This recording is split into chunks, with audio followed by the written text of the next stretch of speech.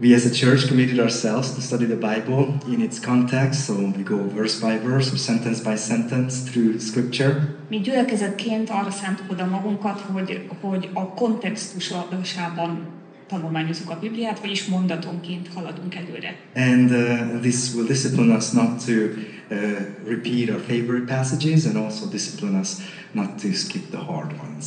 Ez fegyelmez bennünket arra, hogy ne ismételgessük a kedvenc igéinket, és ne kerüljük el a nehéz igéket sem. And we are in 1 Corinthians. És most az 1 Korintust tanulunk. And you guys been brave so far. És elég bátrak voltatok eddig. Because there are some hard things to hear in this letter. Mert ebben a levélben elég kemény dolgokról van szó. And we are only in chapter 6.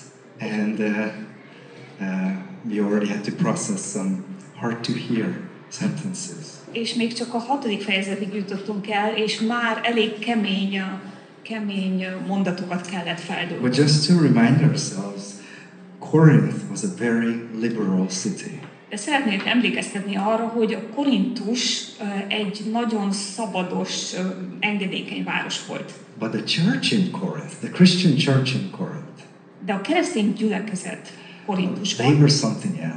Ők aztán túltettek. Because they tolerated and normalized things what stumbled a liberal culture around them. Mert toleráltak és normalizáltak olyan cselekvéseket, olyan dolgokat, ami a körülvevő liberális kultúra nem megbotránkoztatta még őket is. So, reading some of these issues what appeared in this local church, you might even question, like, are these guys even Christian? Should we even associate with such people? És amikor olvasjuk ezeket a témákat, amik itt előfordultak a korintusi gyülekezetben, feltesszük azt a kérdést, hogy egyáltalán ők keresztények, egyáltalán bármilyen kapcsolatban lehetünk velük. But the first 9 verses establish that they are in the family of God. De láttuk azt az első 9 versének, a levél első 9 versében, hogy ők Isten családjához tartoznak. So I can have a cleansed conscience. I can be a Christ, the forgiven by Christ person. Tehát lehet egy tiszta lelkiismeretem, egy megtisztított lelkiismeretem, vagyis Isten megbocsáthatott. And I can act like a baby. És utána mégis kisbabaként I can act so immature that I don't look like a Christian. Annyira komolytalanul, hogy egyáltalán nem is nézek ki kereszténynek. This brings up continually questions about how do we interpret this marathon, this race we are running? Ez folyamatosan kérdéseket hoz fel, például azt, hogy akkor hogyan éljük meg ezt a maratont, ezt a futást. The first 4 chapters were dealing about favoritism, divisions in church.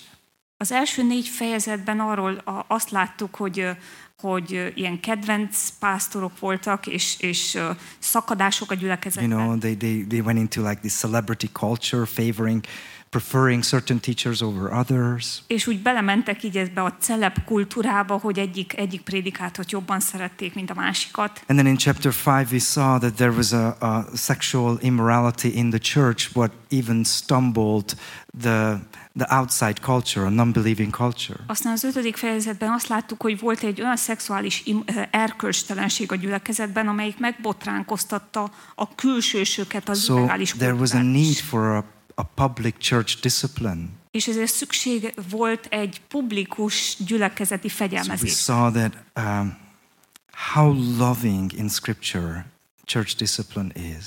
De azt is láttuk, hogy az igében mennyire szeretetteljes a gyülekezeti fegyelmezés. And then we came to chapter 6 last week. És a múlt héten eljutottunk a 6. fejezethez. And then he was addressing issues of members of the same local church, believers, suing each other in public court. És elkezdett arról beszélni, hogy ugyanannak a gyülekezetnek a tagjai a bíróságra vitték az ügyeiket egymás között. And in this chapter we see a lot of sentences, a lot of times repeated. Don't you know? És ebben a fejezetben sokszor megjelenik ez a kifejezés, hogy hát nem tudjátok?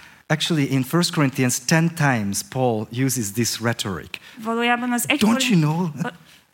Az 1 Korintusban már 10 alkalommal összesen Pál ezt hozza fel, de hát nem tudjátok. It's like part of their immaturity was a lack of knowledge or a willful ignorance, actually. Az ő komolytalanságuknak, az ő viselkedésüknek egyik része, éretlenségüknek egy része az volt, hogy nem tudták, vagy nem akarták tudni. But 6 out of the 10 times in the whole letter, the don't you know appears in this chapter 6. De a 6. fejezetben találjuk meg ezt a kifejezést 6 alkalommal az összes 10-ből. So, nem tudjátok? Hear this as we read the scripture. What is the theological truths, what God intends you to know, like second nature, or just know by heart, like this is a given. I need to know this. Tehát figyeljetek fel arra a teológiai dologra az egész mögött, hogy mi az, amit Isten át akar neked adni, hogy tényleg tudnod kell. So I just read over the last week's 7 verses we covered. When one of you has grievance against one another, does he dare go to law before the unrighteous instead of the saints? Or do you not know that the saints will judge the world? And if the world is to be judged by you, are you incompetent to try trivial cases?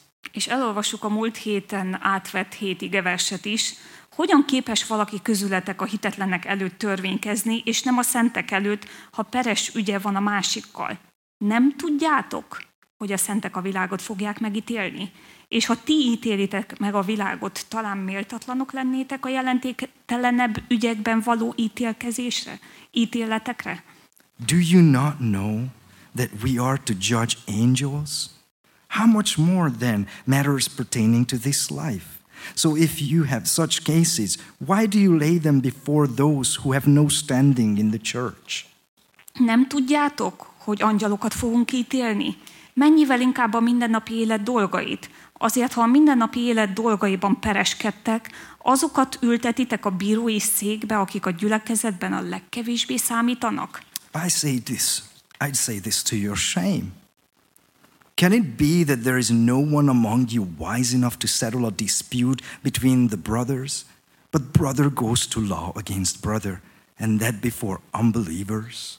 Megszégyenítésetekre mondom, hát nincs köztetek egy bölcs ember sem, aki ítélkezhetne a testvérek között, hanem testvér a testvérrel pereskedik, méghozzá a hitetlenek előtt. To have lawsuits at all with one another is already a defeat for you. Why not rather suffer wrong? Why not rather be defrauded? But you yourselves wrong and defraud even your own brothers. Egyáltalán már az is nagy gyarlóság, hogy pereskedtek egymással. Miért nem szenveditek el inkább a sérelmet? Miért nem viselitek el inkább a kárt? Sőt, ti okoztok sérelmet és kárt, mégpedig testvéreteknek. Remember, one of the things God wants you to know as a fact. Don't you know? Tudjátok, emlékezzetek erre, hogy van valami, amit Isten azt akarja, hogy tudjad tényként. Nem tudod? Don't you know, as a Christian, you're a peacemaker. Nem tudod-e azt, hogy keresztényként te egy békítő vagy? This means that if there is a dispute among us in this local fellowship, ez azt jelenti, hogy ha egy nézeteltérés van két ember között itt a gyülekezetben, God sees every one of you competent to de-escalate a tension between brothers and sisters. Isten mindannyiatokra úgy néz, hogy képesek vagytok arra, hogy segítsetek a nézeteltérést megoldani a testvérek között. Walk in this competence. Járjatok ebben a képességben. That was last week's message. Ez volt a múlt hétnek az üzenete. But today, de a mai üzenet. We get theological. Ez is egész teológiailag komoly dolog. The next don't you know. A következő nem tudjátok. Verse 9.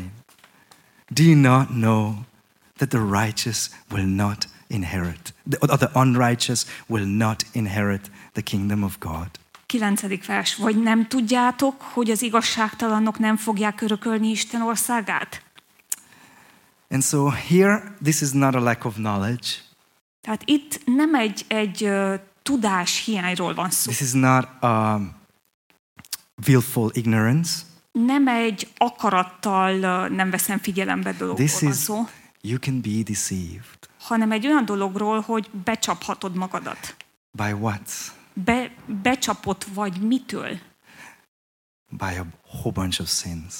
A bűneid miatt becsapva. Don't you know that the unrighteous will not inherit the kingdom of God? Nem tudjátok, hogy az igazságtalanok nem fogják örökölni Isten országát? Do not be deceived. Ne tévejegjetek. Neither the sexually immoral, nor idolaters, nor adulterers, nor men who practice homosexuality, nor thieves, nor the greedy, nor drunkards, nor revilers, nor swindlers will inherit the kingdom of God. Mert sem paráznák, sem bálványimádók, sem házasságtörők, sem bujálkodók, sem fajtalankodók, sem tolvajok, sem nyerészkedők, sem részegesek, sem szitkozódók, sem rablók nem fogják örökölni Isten országát. And so it's very interesting when you see a list of immorality or a list of sins mentioned in the scripture. Nagyon érdekes, hogy amikor látjuk ezt a listát, amelyikben erkölcstelenségek és bűnök vannak az igében, we tend to mishandle lists. That's a cute dog. nagyon gyakran helytelenül értelmezzük ezeket a listákat. You know. So we tend to get offended by something on the list. Valami megsért bennünket ebből a listából.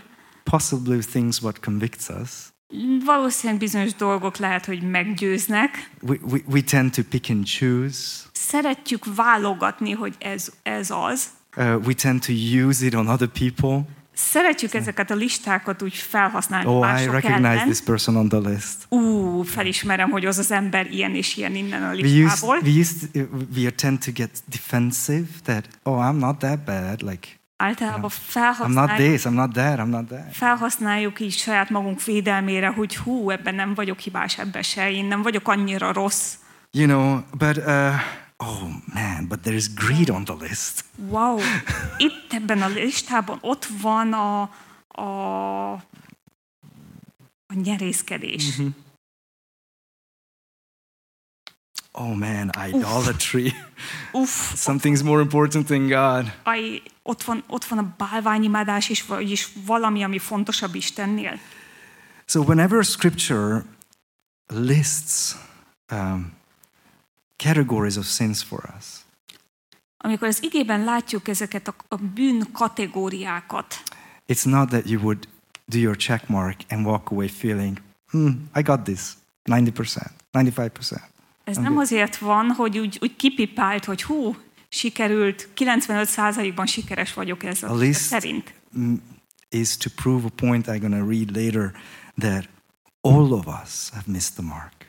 Nem, hanem inkább azért van, és később be fogom bizonyítani azt, hogy lásd meg, hogy mindannyian hiával vagyunk. It's a gentle way to convict our hearts that on our own we have no standing before a pure and holy God. Egy gyengéd módja annak, hogy meggyőzze a szíveinket, hogy egyedül önmagunkban nem tudunk megállni a tiszta és szent Isten előtt. And it's even like even the how he frames it. Don't be deceived, my precious one.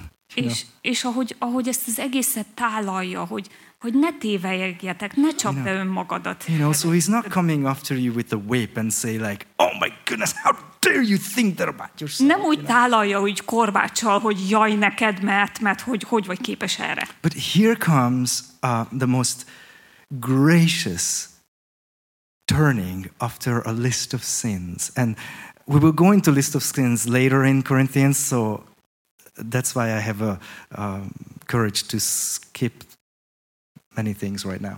És ez az igevers után jön egy nagyon irgalmas fordulat, és máskor is az 1 Korintusban lesz ilyen bűnlista, és ezért most egy picit átugrok rajta. But verse 11 says, after convicting us, he says, and such were some of you. És a 11. vers, miután úgy meggyőzött bennünket, azt mondja, pedig ilyenek is voltak közöttetek. And here comes deep theology. Buckle up. De itt van a mély teológia. But Értsétek meg. you were washed. De You were sanctified. You were justified in the name of the Lord Jesus Christ and by the Spirit of our God. De megmosattattatok, megszentelődtetek, és megigazultatok az Úr Jézus nevében, és a mi Istenünk lelke által. All things are lawful for me, but not all things are helpful. All things are lawful for me, but I will not be dominated by anything. Minden szabad nekem, de nem minden használ. Minden szabad nekem, de ne váljak semminek a rabjává. So, verse 11 is to prove another point. Tehát a 11. vers egy másik gondolatot bizonyít. It's so rich that we're just gonna stop on a side point. Annyira mély az üzenete, hogy csak úgy egy picit felületesen tudjuk vizsgálni. I told you guys, it's interesting to me that 1 Corinthians has the verses like, you are smart people, discern for yourself. Ahogy elmondtam, hogy az 1 Korintus úgy beszél az ige benne, hogy ti elég bölcsek vagytok ahhoz, hogy döntsétek el. But they are the least discerning church I see in the New Testament. Annak ellenére, hogy azt látjuk, hogy a legkevésbé döntésképes gyülekezet az egész új szövetségben. What is our tendency when we see our child acting foolish? Mi a mi tendenciánk akkor, amikor látjuk, hogy a gyermek ilyen bolondosan viselkedik? My tendency when my son acts foolish, that I take control and I say, you know what, give me that hammer.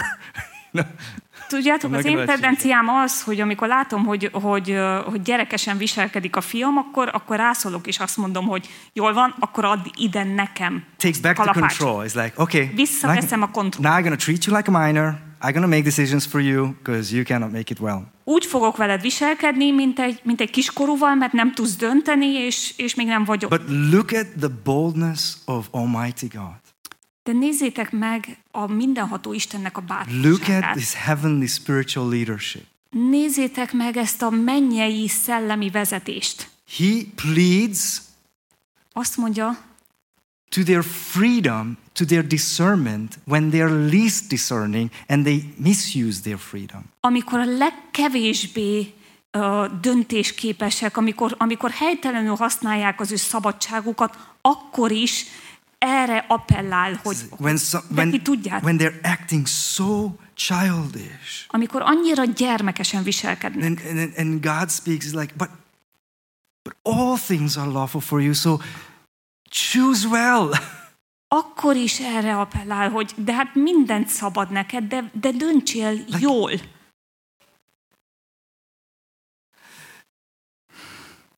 Next week we're going to go into this, all things are lawful, but not all things helpful. All things are lawful, but not all things I will be addicted to. A jövő héten többet fogunk erről beszélni, hogy mindent szabad nekem, de nem minden használ. Mindent szabad nekem, de ne váljak semminek a rabjává. But today we're going to spend time reading scripture to understand what does it mean to be washed, sanctified and justified.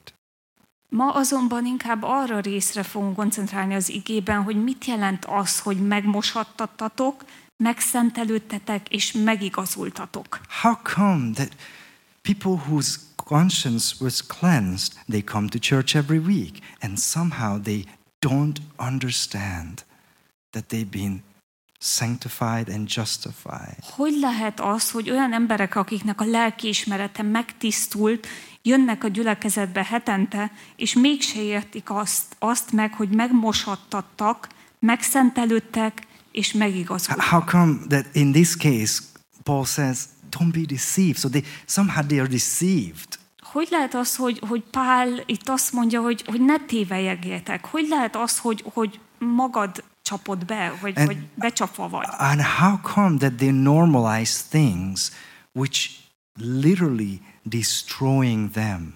Hogy lehet az, hogy normalizálnak olyan dolgokat, amelyik valójában őket tönkreteszi? So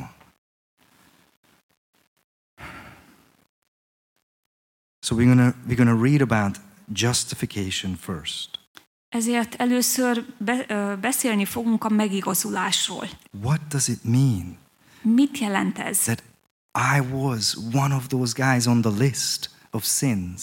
Mit jelent az, hogy olyan voltam, mint egyike azoknak ebből a bűnlistából? Such were some of you. I am on the list multiple times. Hogy pedig ilyenek voltatok ti is, és én is ott vagyok ebben a listában sokszorosan. But now, De most, after your sins are forgiven, being justified and sanctified, miután megbocsáttattak a te bűneid, megigazultál és megszentelődtél. So Paul for the Romans, in Romans 3, puts it this way. És a Róma 3-ban Pál a következőképpen magyarázza. So, for by works of the law, no human being will be justified in his sight, since through the law comes knowledge of sin. Mert a törvény cselekedeteiből senki sem igazul meg előtte, hiszen a törvény csak a bűn felismeréséért van. You know, you tried to be good before. Tehát próbáltál előtte is jó lenni. Have you tried? Próbálkoztál. You know, well, Scripture says that the law is a mirror. It's just revealing your mess. Az ige azt mondja, hogy a törvény olyan, mint egy tükör. Belenézel, hogy meglásd a saját You mocskodat. will not use the mirror to wash your face off. De sohasem fogod felhasználni a tükröt arra, hogy lemosd az arcodat. But it points to something. De mégis van egy haszna. Mutat valamire. In verse 20 it says, but now the righteousness of God has been manifested apart from the law, although the law and the prophets bear witness to it. Most pedig a törvénytől függetlenül jelent meg az Isten igazsága, amelyről bizonyságot tesznek a törvény és a próféták. The righteousness of God through faith in Jesus Christ for all who believe. Istennek ez az igazsága a Jézus Krisztusban való hit által lesz mindazoké, akik hisznek. For there is no distinction, for all have sinned and fall short of the glory of God, and are justified by his grace as a gift through the redemption that is in Christ Jesus. Mert nincs különbség, mindnyájan vétkeztek, és szűkölködnek Isten dicsősége nélkül, és az ő kegyelméből ingyen igazulnak meg a Krisztus Jézusban való váltság által. Whom God put forward as a propitiation by his blood to be received by faith. Mert Isten őt rendelte engesztelő áldozatul az ő vérében való hit által. This was to show God's righteousness, because in his divine forbearance he had passed over former sins. It was to show his righteousness at the present time, so that he might be the just and the justifier of the one who has faith in Jesus. Hogy megmutassa igazságát, mivel a korábban elkövetett bűnöket elnézte, mert Isten hosszú tűrő, és megjelentette igazságát a mostani időkben, hogy igaz legyen ő, és megigazítsa azt, aki hisz Jézusban. All of us sinned. Mindannyian vétkeztünk. And all of us get a chance to be justified as a gift through faith. És mindannyiunk számára ott van az esélye annak, hogy megigazuljunk, mint egy ajándék hitáltal. So justification is when God deals with you. A megigazulás azt jelenti, hogy amikor Isten cselekszik benned. The sentences we read meant that you had nothing to do with it. Ezekben a mondatokban látjuk azt, hogy ez nem a te érdemed, semmit se tettél érte. God's luxurious doing toward you. Isten luxus ajándéka, amit tett benned. Where he take you from one position and then he puts you in another position. Egyszerűen vett téged egy bizonyos pozícióból, és áthelyezett egy másik pozícióba. So justification is like, it's a one-time deal for good. A megigazulás az egy egyszeri dolog, amelyik örökre elvégeztetett. Very interesting. Somewhere in other places in the Bible, he uses the picture of adoption. Nagyon érdekes, hogy más helyeken a Bibliában ugyanezt az örökbefogadással írja le. Adoption is when you take someone who is not your child and then not your problem and doesn't throw temper tantrums to you, and then you make it your child and your problem, and he's throwing temper tantrums to you. Az örökbefogadás az azt jelenti, hogy veszel valakit, aki nem a te gyermeked, és nem a te problémád, és nem okoz neked gondot, nem veszekszik veled, nem hisztizik előtted, és mégis magadhoz veszed, a te gyermeked lesz, veszed a problémáit, veszed a hisztiét, de a tiéd lesz. And it might be a rascal, like a bad child, still your child. Lehet, hogy egy makacs gyermek lesz, egy hisztis gyermek, de akkor is a tiéd. It might be a beautiful angel and still your child. Lehet, hogy egy nagyon szépen viselkedő angyal gyermek lesz, de te gyermeked. Interesting, Roman law actually states that you can disown a biological child, but you cannot disown an adoptive child. Tudjátok, érdekes, hogy a római törvény szerint kitagadhattad a biológiai gyermekedet, de az örökbefogadott gyermekedet már nem tagadhattad ki. So justification is when God looks at you and says, you are a mess. Do you admit? I admit. Are you sorry? Yes, I'm sorry. Good. Tudjátok, a megigazulás azt jelenti, hogy Isten rád néz, és azt mondja, hogy telve vagy mocsokkal, és azt kérdezi, elismered? Igen, elismerem. Oké, akkor megfoglak és megváltoztatlak. The moment God convicts us of a list of horrendous sins, abban a pillanatban, amikor Isten meggyőz bennünket ezekről a nagyon durva bűnökről, the moment your heart breaks in tears and you don't just cry over your sins, how the consequences of sin affects you. Abban a pillanatban, amikor megérzed a bűneidnek a súlyát, és nem csak azért sírsz miattuk, mert saját életedre vannak but you start hatással. crying over the consequences of your sin on others and the consequences of your sin on the heart of the great story writer. Hanem elkezdesz sírni a bűneid miatt, mert látod azoknak a következményét másoknak az életében, és látod, hogy a bűneidnek következménye volt, fájdalmat okozott a nagy történetírónak. You're convicted. He's convicting you through the cross of Jesus Christ. Abban a pillanatban, hogy ő meggyőz téged Jézus Krisztus keresztje által. It's like, well, do you believe I died for this very sin? Hiszed-e azt, hogy én meghaltam pont ezért a bűnért? Yes, good. Igen, jó, akkor. You're in the family. Akkor az én családomhoz tartozol. So justification cannot let you boast. Tehát az örökbefogadás, vagyis a megigazulás nem engedi, hogy dicsekedjél. Then what becomes of our boasting? It is excluded. By what kind of law? By a law of works? No, but by the law of faith. For we hold that one is justified by faith apart from works of the law. Hol van tehát a dicsekedés? Ki van zárva? Milyen törvény által? A cselekedeteké által? Nem, hanem a hit törvény által. Azt tartjuk tehát, hogy az ember hit által igazul meg, a törvény cselekedeteitől függetlenül. And then maybe I go into a little bit of a different theology here, but allude to a different theology, but this is the thing. I prepared a room for one of my child to come home. Lehet, hogy egy picit belemegyek egy másik teológiai témába, de szeretném elmondani, hogy én el kellett készítsek egy szobát az egyik gyermekem számára, hogy hozzám jöjjön. A judge had to approve the circumstances for adoption. És egy bírónak engedélyezni kellett az örökbefogadásnak a körülményeit. 2.5 years before she was conceived. 2,5 évvel azelőtt, hogy meg lett volna, hogy megfogant volna.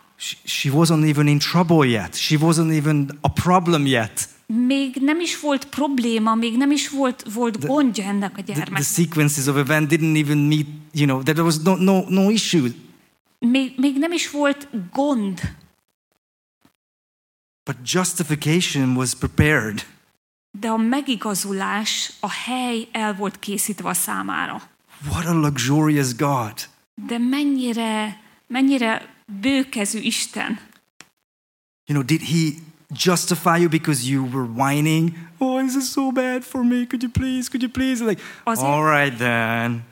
Azért igazított meg Isten, mert így zúgolódtál, jaj, Istenem, ez annyira jó, na jó vanna. No, there's nothing I can boast in. Nem, semmiben nem Nothing I can dicsekedhetek. boast in. Semmivel nem There's dicsekedhetek. nothing. Semmivel. There's nothing I can boast in like, hey, God, but I did 90% of that list. Can you just please forgive the 10? Like, there is no bargaining. There is no boasting. There is no partway owning. Semmivel nem dicsekedhetek. Nem mondhatom azt, hogy hát Istenem, sikerült úgy 95%-ban abban a listában. Nem, semmi dicsekedés, semmi alkudozás, semmi nem az Here életemben. comes the just and the justifier. Itt van az igaz Isten és a megigazuló. So he sends his son to show us this perfect mirror. A megigazító, aki elküldi az ő fiát, és megmutat egy tökéletes tükröt. Nem, légy szíves, most menjél ki. Köszi, Tomi. Majd beszélgetek veled kint, jó? Jó. So here comes the just and the justifier. Itt van a megigazító, az igaz Isten, és aki megigazít. When he shows a perfect picture to us. És ő mutat nekünk egy tökéletes képet. And then the minute we look at Jesus, we're like, oh man. És amikor látjuk Jézust, belenézünk Jézusba, akkor összetörünk. I can't even keep the law, nevertheless, let alone the Sermon on the Mount, Nem vagyok képes még a törvényt se betartani, nem vagyok képes a hegyi beszédet betartani. When we realize that he is just. Amikor meglátjuk, hogy Isten igaz. And then we're like sinking. És mi pedig összetörünk. The just is your justifier. És az igaz Isten igazít meg téged. So here we come, a luxurious grace of God coming to justify you all. Istennek a luxus kegyelme odajön hozzád, hogy igazzá tegyen téged. Then what does sanctification mean? De mit jelent a megszentelődés? So if I know that justification is like a positional thing, that he takes me from one position and puts me in another position. Hogyha tudom, hogy a megigazulás az azt jelenti, hogy egy pozícióról szól, hogy áthelyez egy másik pozícióba. I was not in the party, now I'm in the party. Nem tartoztam az övéihez, de most hozzájuk tartozok. I was not the family member of God, now I'm a family of God. Nem tartoztam Isten családjához, de most Isten családjához tartozok. So here comes what sanctification is. És íme mit jelent a megszentelődés? Now may the God of peace himself sanctify you completely. And may your whole spirit and soul and body be kept blameless at the coming of our Lord Jesus. Maga pedig a békesség Istene szenteljen meg titeket mindenestül, és őrizze meg a ti egész valótokat, mind lelketeket, mind testeteket, fedhetetlenül, ami Urunk Jézus Krisztus eljövetelére. Wow, that sounds beautiful. nagyon-nagyon szépen hangzik. And so does this. For it is God who works in you, both to will and the work for his good pleasure. Mert Isten az, aki munkálja benneteket, mind az akarást, mind a véghezvitelt tetszése szerint. So, in the previous quote, I said that sanctification God is doing. Az előzőben azt láttuk, hogy Isten teszi a megszentelődést. But in Philippians it says God is doing that you would join him. De a Filippi levélben azt látjuk, hogy Isten azért munkálja, hogy te is belelépj. So do you know, precious child of God, that justification is only God doing to you? Isten kedves gyermekei, nem tudjátok, hogy a megigazulást Isten végzi el bennetek? But your sanctification, God and you are doing. De nem tudjátok, hogy a megszentelődést Isten veled együtt végzi el? And here comes beautiful. Look, but we ought always to give thanks to God for you, brothers, beloved by the Lord, because God chose you as the first fruits to be saved through sanctification by the Spirit and belief in the truth. Mi pedig mindenkor hálaadással tartozunk Istennek értetek, testvéreim, akiket szeret az Úr, mert kezdettől fogva kiválasztott titeket Isten az üdvösségre, a lélek megszentelésében és az igazság hitében. So it matters what you believe. Tehát az azt jelenti, hogy számít, hogy miben It hiszel. matters what you believe. Számít, mit hiszel. Believe in the truth. Higgyél az igazságban. And it matters that the Holy Spirit is free to fill you and to sanctify you. És számít az is, hogy a Szentlélek ott legyen, hogy betöltsön téged és megszenteljen. So here comes a big question. And different Christian cultures emphasize different parts of this. És ott van egy nagyon nagy kérdés, és különböző keresztény háttérből levő kultúrák különböző módon hangsúlyozzák ezt. Some, you would agree that they agree like, okay, God justifies, that's all good.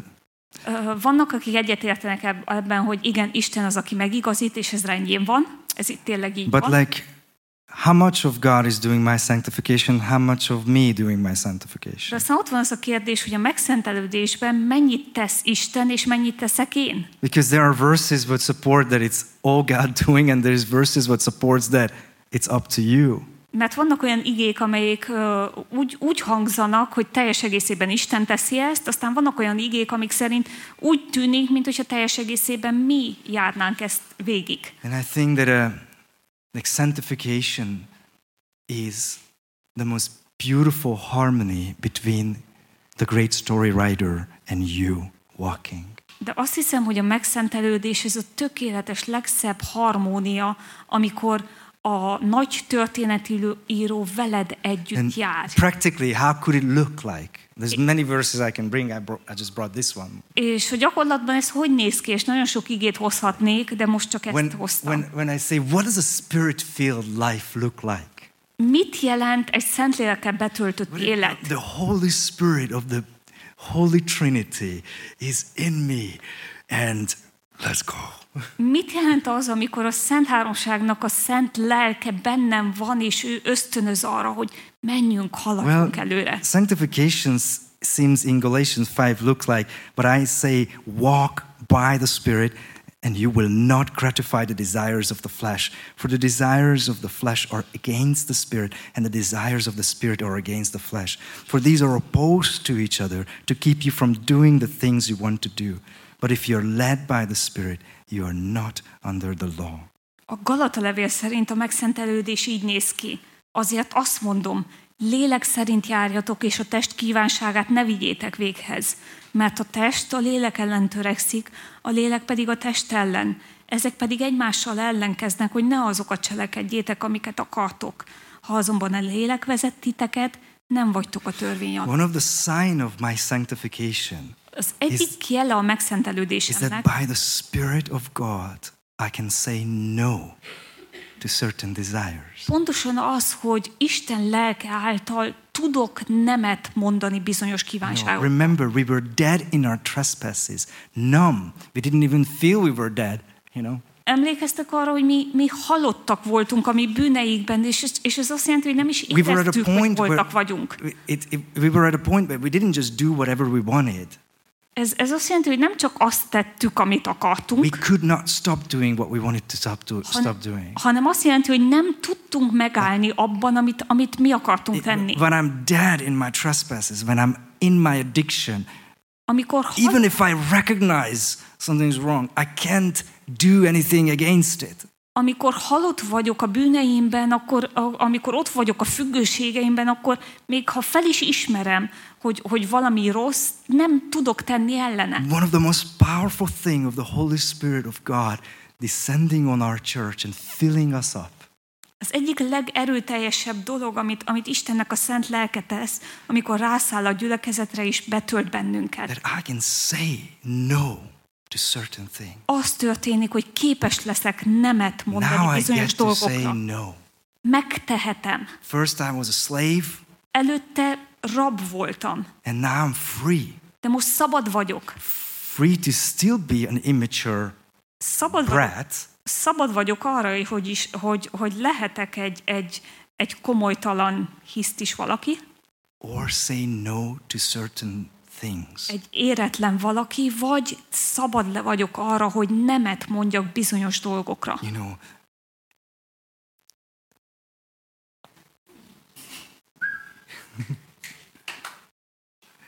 Hello. Isn't that amazing? Nem de csodálatos ez. Isn't that amazing? Nem de csodálatos. That one of the most powerful proof of God's presence on you. Hogy az egyik legerőteljesebb bizonyíték annak, hogy Istennek az ereje rajtad van. Where you draw lines by the Holy Spirit. Az, hogy a Szentlélek által képes vagy meghúzni a határokat.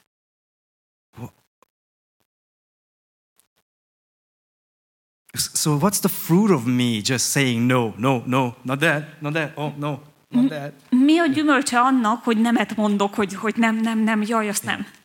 Because it is a powerful thing that if you think about it, you were addicted to things, you had patterns, they're strong things. Mert úgy gondold át, hogy valójában ez egy erőteljes dolog, mert függővé bizonyos dolgoknak a függőjé folyamatosan csináltad. Mm-hmm. So patterns are strong to break, És ezek a minták, cselekvés minták, ezek erőteljesek certain sinful desires are hormone driven, bizonyos, even like biologically driven. Bizonyos bűnös vágyakat a hormonok ösztönöznek biológiailag. Certain sinful desires are like picked up toxic behavior from our family, so they are also deeply engraved. Bizonyos bűnös vágyakat a családból tanultunk el, és ezeknek is mély gyökerei vannak. Certain sinful desires are going with the flow of culture, so go against the flow of culture is super hard. Megint más bűnös vágyak a kultúra miatt vannak bennünk, és ellenállni a kulturális vágyaknak, ez is erőteljes. And one of the proof of God sanctifying us is that we are empowered to say no. És az egyik bizonyítéka annak, hogy Isten az, aki megszentel bennünket, az, hogy képesek vagyunk nemet mondani. So what? We're going to be a local church who are just like good at saying no. Well, no, I'm not watching that movie. No, I'm not looking that. No, I'm not doing that. Ez azt jelenti, hogy a gyülekezet arról szól, hogy ilyen nem emberek leszünk, hogy nem, ezt nem csinálom, nem nézem azt a filmet, nem. No, look at the fruit. Nem, nézzétek meg a gyümölcsöt. If you get to say no. Hogyha megteheted azt, hogy nemet mondasz, it has consequences. Akkor ennek egy következménye van. It doesn't say that say no to fleshly desires and try to love and be joyful, and that's not what it says. Nem azt mondja, hogy mondjál nemet a test kívánságainak, és aztán próbáld meg kiküzdeni azt, hogy szeressél és legyen örömöd, és ezeket csinálj. You living out your boldness to draw healthy lines. Nem, ha megéled ezt a bátorságot, hogy meghúzod a határokat, it will have consequences. Akkor automatikusan lesz ez a következménye.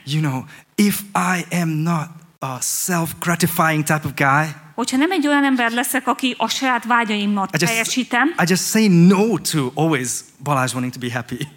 hanem nemet mondok annak, amit csak is Balázsnak okoz örömöt, Then I might get to love my wife better. akkor jobban fogom szeretni automatikusan a feleségemet. I might actually pay attention to gratifying her desire first. Akkor arra fogok figyelni, hogy az ő vágyainak okozzak örömet. So the fruit of the Spirit is a consequence of you living out your sanctification. Tudjátok, you get to say no. A léleknek a gyümölcse, ez egy automatikus következménye annak, hogy megéled a megszentelődésedet, és kimondod a nemeket. You don't see like an apple tree striving to make apples. It naturally will bring apples. Tudjátok, az almafa nem küzd azért, hogy almát teremjen, és nem mást. Ez számára természetes, hogy azt fog teremni. In you, already being the child of God, justified. És benned, mivel Istennek a gyermeke vagy, és megigazultál. God puts you and says, okay, now I'm going to sanctify you, honey. Még benned van az, mert Isten áthelyezett, és azt mondja, hogy szeretnék megszentelni téged most. Now you get to learn how to say no. És képes vagy megtanulni nemet mondani. Discern for yourself. És döntsd el. And then you sense the Holy Spirit bringing like judgment calls and like, yes, no, yes, és no. aztán érzed, hogy a Szentlélek segít neked a döntésekben, hogy most igen, most nem, most igen, most nem. And guys, I do struggle with a lot of sins. És tudjátok, én is harcolok bűnökkel. One of my teenager asked me yesterday, because I said like, I'm not worthy to preach. És többször elismételem azt, hogy nem vagyok méltó arra, hogy én prédikáljak, és az egyik tini lányom azt kérdezte. And Lizzie asked me, I said, yeah, I wanted to ask you lately, like, how do you preach when you're like nasty with us, and then, you know, like you get up and preach? És a tini lányom azt kérdezte, hogy tudod, hogyan vagy képes prédikálni, amikor előzőleg csúnyán beszéltél velük? And I'm like, oh yeah, like that's the thing, like today's teaching is also hard. Igen, és főleg a mai tanítás is pont nagyon kemény lesz ilyen témában. But our Christian victory is not going to be that Balázs is a yelling dad and he tries to say no, I'm not going to yell with Jackson, no, I'm not going to yell with Lizzie, no, you know. De a keresztény győzelem az nem annyiból áll, hogy Balázs egy ilyen kiabálós apuka volt, és eldönti, hogy nem fog kiabálni. In matter of years, hopefully Lizzie gonna say like, oh yeah, you are yelling less, yeah.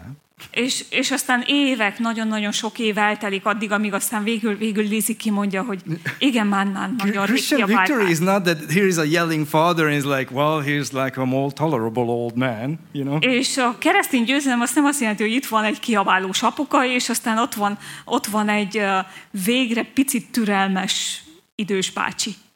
The Holy Spirit working powerfully, me setting new patterns by saying no to certain things. Nem, a Szentlélek erőteljesen dolgozik azon, hogy mintákat alakítsak ki azáltal, hogy igenis kimondom a nemet. And now the fruit of it is that I get to love like never before. És látszani fog a gyümölcse, hogy jobban szeretek, mint valaha. That I get to have a joy like never before. Hogy örömöm lesz nagyobb, mint bármikor. That I get to have a peace like never before. Hogy békességem lesz nagyobb, mint bármikor. That I actually can have patience like never before. Hogy türelmesebb leszek, mint valaha.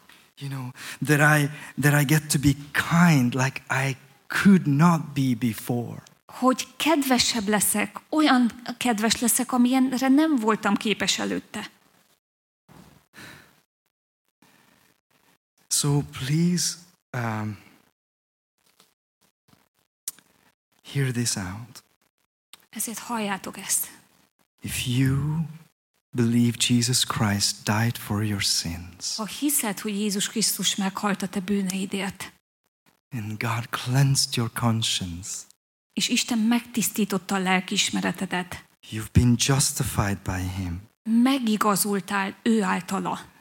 Don't try to say no to sin without believing you're justified. Ne próbálj nemet mondani a bűnre, anélkül, hogy elhinnéd, hogy ő megigazított. And I think that if we don't teach the gospel well, we're going to think that in order to be justified, I got to be good.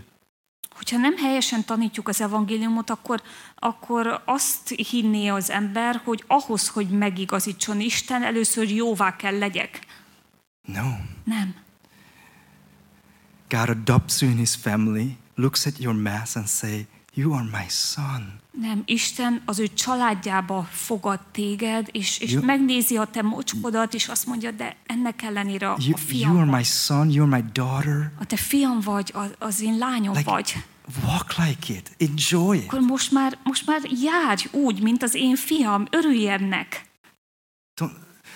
I pray that you would have a deep sense of security in Jesus today. És imádkozok értetek, hogy legyen egy mély biztonságérzetetek And Jézusban. then you don't walk away thinking, oh, Balázs encouraged us to strive more.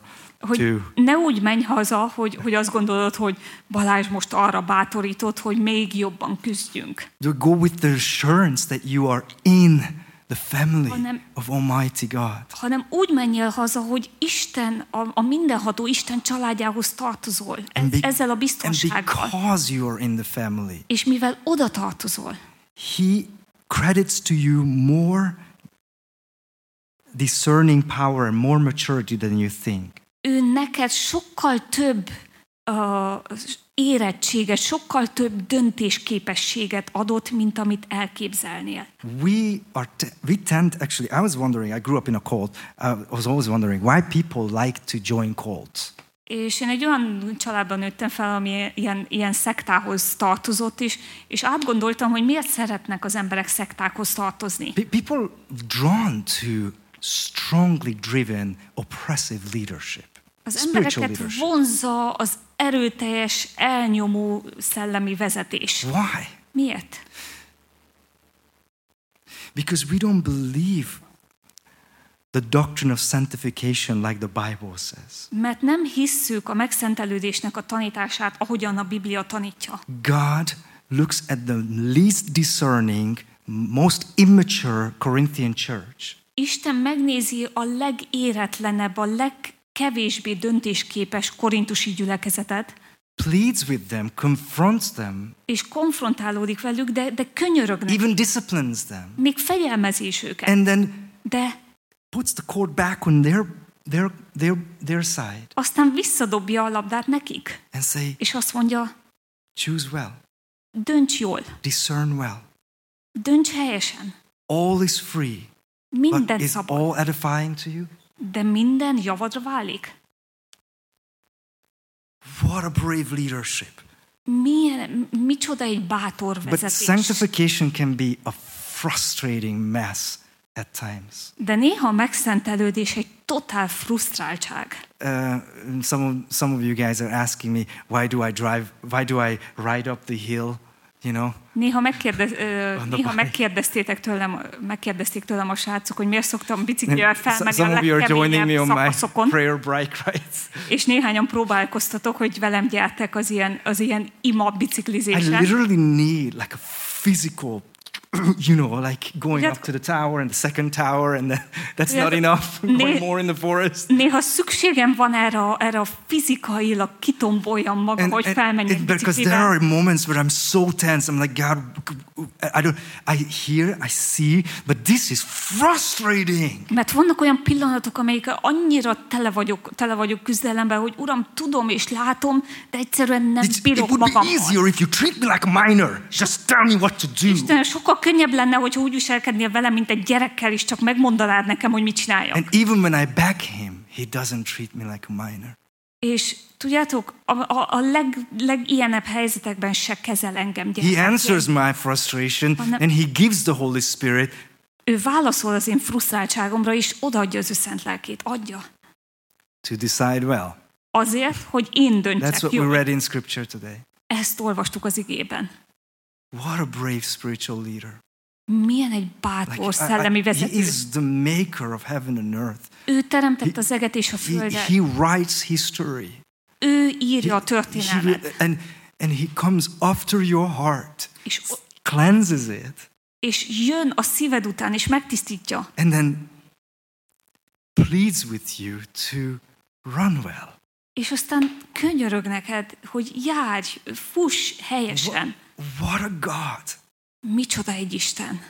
So, if any of you are also frustrating messes in your sanctification, this is the last sentence of encouragement to you. És hogyha ti is küzdetek a frusztráltak vagytok a megszentelődésetekben, akkor ez az utolsó mondat azért van, hogy bátoríts. For the kingdom of God is not a matter of eating and drinking, but of righteousness and peace and joy in the Holy Spirit. Mert az Isten országa nem evés, nem ivás, hanem igazság, békesség és Szentlélek által való öröm. He is working on your joy. Ő dolgozik, cselekszik a te örömödön. Working on true peace. Ő dolgozik a te igazi békességedért. And working on righteousness you could not dream of. És ő dolgozik azon az igazságon, amit te el sem tudsz képzelni. I think this is the 6th Sunday when this topic comes up. Azt hiszem, hogy ez a 6. vasárnap, amikor ismét Where megjelenik ez a téma. God sees more competence in spirituality in us than we see as a local church. Mert Isten több képességet és több lelkiséget lát bennünk gyülekezetként, mint amit mi saját magunkban látunk. He sees us justified. He sees us being sanctified. Mert ő úgy lát bennünket, mint megigazultakat, mint megszentelteket. He sees us someone who can discern well. Úgy lát minket, mint akik tudnak helyesen dönteni. He sees us as peacemakers, de-escalators of tension in a local church. Ő úgy lát bennünket, mint békességre igyekezők, akik kicsinyítik a He nézeteltéréseket. sees us who not going to ruin a beautiful local church by favoritism. Ő úgy lát minket, mint akik képesek vagyunk arra, hogy ne tegyük tönkre a gyülekezetet a celebitással. He sees us that we know how to approach spiritual leadership. Ő úgy lát minket, mint akik tudjuk helyesen kezelni a lelki vezetést. To honor your leaders, but consider them as under-rowers. Hogy tiszteld a vezetőidet, de lásd meg, hogy ők az evezősök, az alsó evezősök. Who sees us, even when we misuse our gifts, like this church, he sees us like, I'm happy you are gifted. Ő úgy lát minket, mint akik még ha helytelenül is használjuk az ajándékainkat, akkor is örül annak, hogy vannak ajándékaink. He doesn't regret. He's like, oh, why did I give that? Now that guy is using it for his selfish reasons. Isten nem úgy lát bennünket, hogy jaj, minek kellett nekik ajándékokat adjak, mert nézd meg, milyen őszben használják. No, he looks at you and says, oh, don't you know? Nem, ő úgy néz rád, hogy azt mondja, de hát nem tudod. Don't you know? Nem tudod. Oh, guys. If I was unclear, would you please come and clarify if I said something misunderstandable? Ha valami félreérthetőt vagy nem világosat mondtam, akkor kérlek, gyertek oda és mondjátok el. I'm so thankful that you have the boldness to go through hard passages. Annyira hálás vagyok azért, hogy bátrak vagytok ahhoz, hogy velem együtt bejárjátok ezeket a kemény igéket. And Ákos and I are convinced that and many of you actually, as I've talked to you, that he is preparing us for a beautiful season. I don't know, but he is deeply cleansing us. De Ákossal együtt, ahogy beszélgettünk, és veletek is, hogy mindezek által Isten felkészít bennünket egy csodálatos időszakra, mert megtisztít. I actually don't have to know exactly what. I just enjoy the ride. Nem kell lássam, hogy mit hoz a jövő, hanem örüljek az útnak. I love to see your personal growth. I love to see the community. Nagyon szeretem, nagyon jó látni, ahogyan ti növekedtek, és ahogy épül a közösség. I love to see how you handle deep conviction, even conviction of sin, and the humility you react to it. Nagyon jó látni azt, hogy amikor Isten meggyőz a ti bűneitekről is, és az alázat, ahogyan ezt kezelitek. You know, so may we go before this luxurious lover, our God, and sing one more song. Hadd menjünk oda ez a luxus szerető Isten elé, és énekeljünk neki még egy. And have him whisper conviction to you.